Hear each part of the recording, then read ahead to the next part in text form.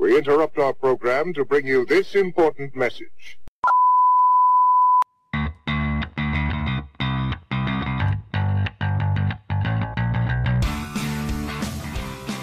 What's up, Insomniacs? We are back with another movie review, and today on the show we are reviewing Death Wish. Death Wish 2018. We just kind of watched that today. I did. I kind of really enjoyed it. It was produced in 2018. It was released March 2nd, so it's just pretty much a brand new release. Cost about $30 million to make. Only did $34 million, maybe worldwide $34 million, so not fantastic in the theaters. Sorry about that, Bruce. Bruce Willis is the star of the movie.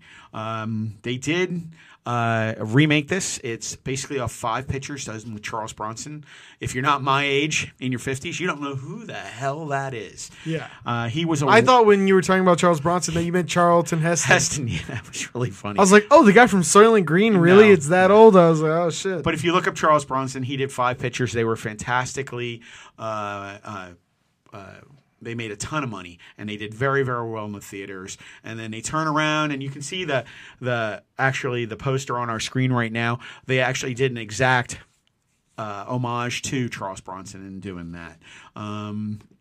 This movie, directed by Eli Roth, everybody knows him. Green Inferno. He's famous for the gore porn of Hostel and Green Inferno. He loves those fucking movies. Ever since I saw the sacrificial knife scene in Green Inferno, I'm scarred from his films. Yeah, and that wasn't even his best one. I think 2 movies, if you got to pick movies that make you not want to travel, sorry to go off on a little tangent, Tourista. Oh, that's my a disturbing God. fucking movie. That one I was like, oh, never traveling. Yeah, that movie is more disturbing. Hostel is disturbing. Then I would say he definitely has that one. Then Tourista, and then you come back to Green Inferno. Yeah. But I mean, Hostel 2 was just blood and titties. Bloody, yeah, it was.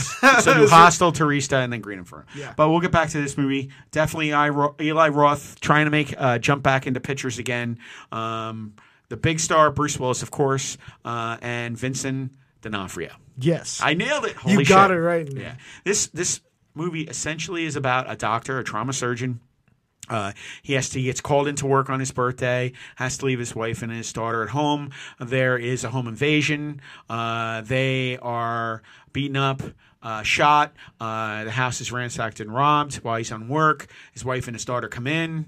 I'm not going to tell you what happens from there. He is extremely upset. One of them's in a coma. The other one is no longer with us. And his hobby to cope with the entire thing is to take a gun that he got off a dead gangbanger, and to go out and start shooting people who are robbing and doing wrong and hunt down the people who have killed his loved one. And that's essentially what the movie's about.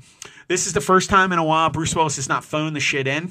I was going to say, it's been pretty bad. It's been bad lately, guys. He's been a telemarketer from 1990 to current. Yeah, even if you've seen one of the latest movies he's had is Act of Violence, which is actually not a bad movie. A Good Day to Die Hard was just like, it hurt to watch. Yeah, it was just not good. Because you could tell he was like, cashing a paycheck. Doing this for money. Yeah, doing this for money. But I bet that was his mantra. But to be honest with you, I just watched it. I really, really did enjoy it. I'm not going to oversell it, though. It's a solid 6. It's enjoyable. I don't know if I'm going to watch it again. I might if it's on. I might sit down and watch it again.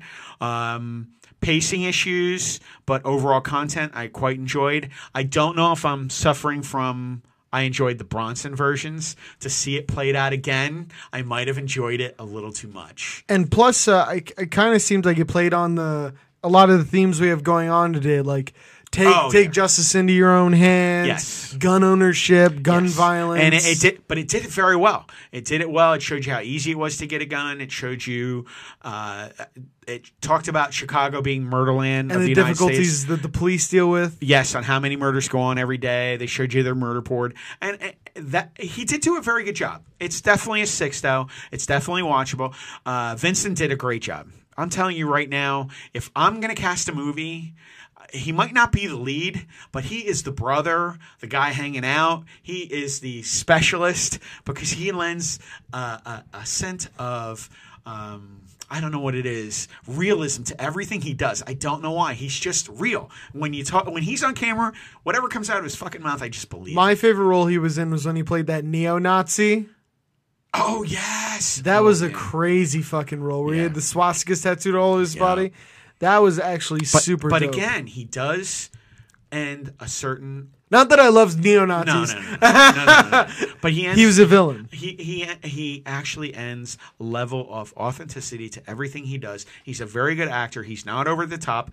When he talks, I'm at the edge of my seat. I don't know if he'll ever break through as a leading man, but he's thoroughly enjoyable to everything. It's good. The daughter, he's your leading man, so that's all he needs. Yeah, he is. I like him. I liked him back in Law and Order: Criminal Intent. The daughter did a great job. I will say that Elizabeth Shue, she did an okay job acting, nothing over the top. And it was a good movie. It's a 6. Solid directing, told a good story. Bruce. Well, is Eli Roth back up on the pony? No, he's still in director's jail because when you make a $37 million picture and only makes $34 million, you're kind of fucked. And they don't even disclose what it made over foreign. No, they don't won't. Disclose it. They don't disclose it. Which means it didn't make dick. It didn't make well because if they were going to produce another one, there's not going to be a sequel. It's a one-off. They thought they were getting a franchise here. I can tell you that right now. Because when Charles Bronson, I'm telling you, he was the biggest actor in the world at the 70s at one time. Everybody remembers Clint Eastwood. Like in his heyday, Every Which Way But Loose, the big guy boxing and fighting and everything. That was Charles Bronson in the 70s. Really? Yeah, that was Clint Eastwood filled in for his role. And then I would say, you know, how Arnold and Sly slid in next. Charles Bronson was the original badass. The American badass. Yes, at that time. And it was a good movie. Very, very, it was a fun watch. Like I said, 1 or 2 pacing issues, but as soon as it got going, I liked it. And Bruce, he did a better job than usual. I got to tell you, I was very, very happy with it. Thank God. 6. It's a 6. Thank God. I can no longer take Bruce Willis movies where he has a pained look on his face. If you guys have seen Death Wish, let us know in the comments down below what you think of it. And there's nothing else to watch, go see. It's not in theaters. It's soon to be at Redbox and streaming. Pop it on. Let us know. Remember, guys, if you want to connect with the show and its hosts, follow us on Twitter and Instagram at CSWS Podcast. To never miss an episode, subscribe to the Bucket of Win YouTube channel and the Bucket of Win Podbean. See you later, guys. Have a good one. We're out. Please stand by for further details. We return you now to your regularly scheduled program.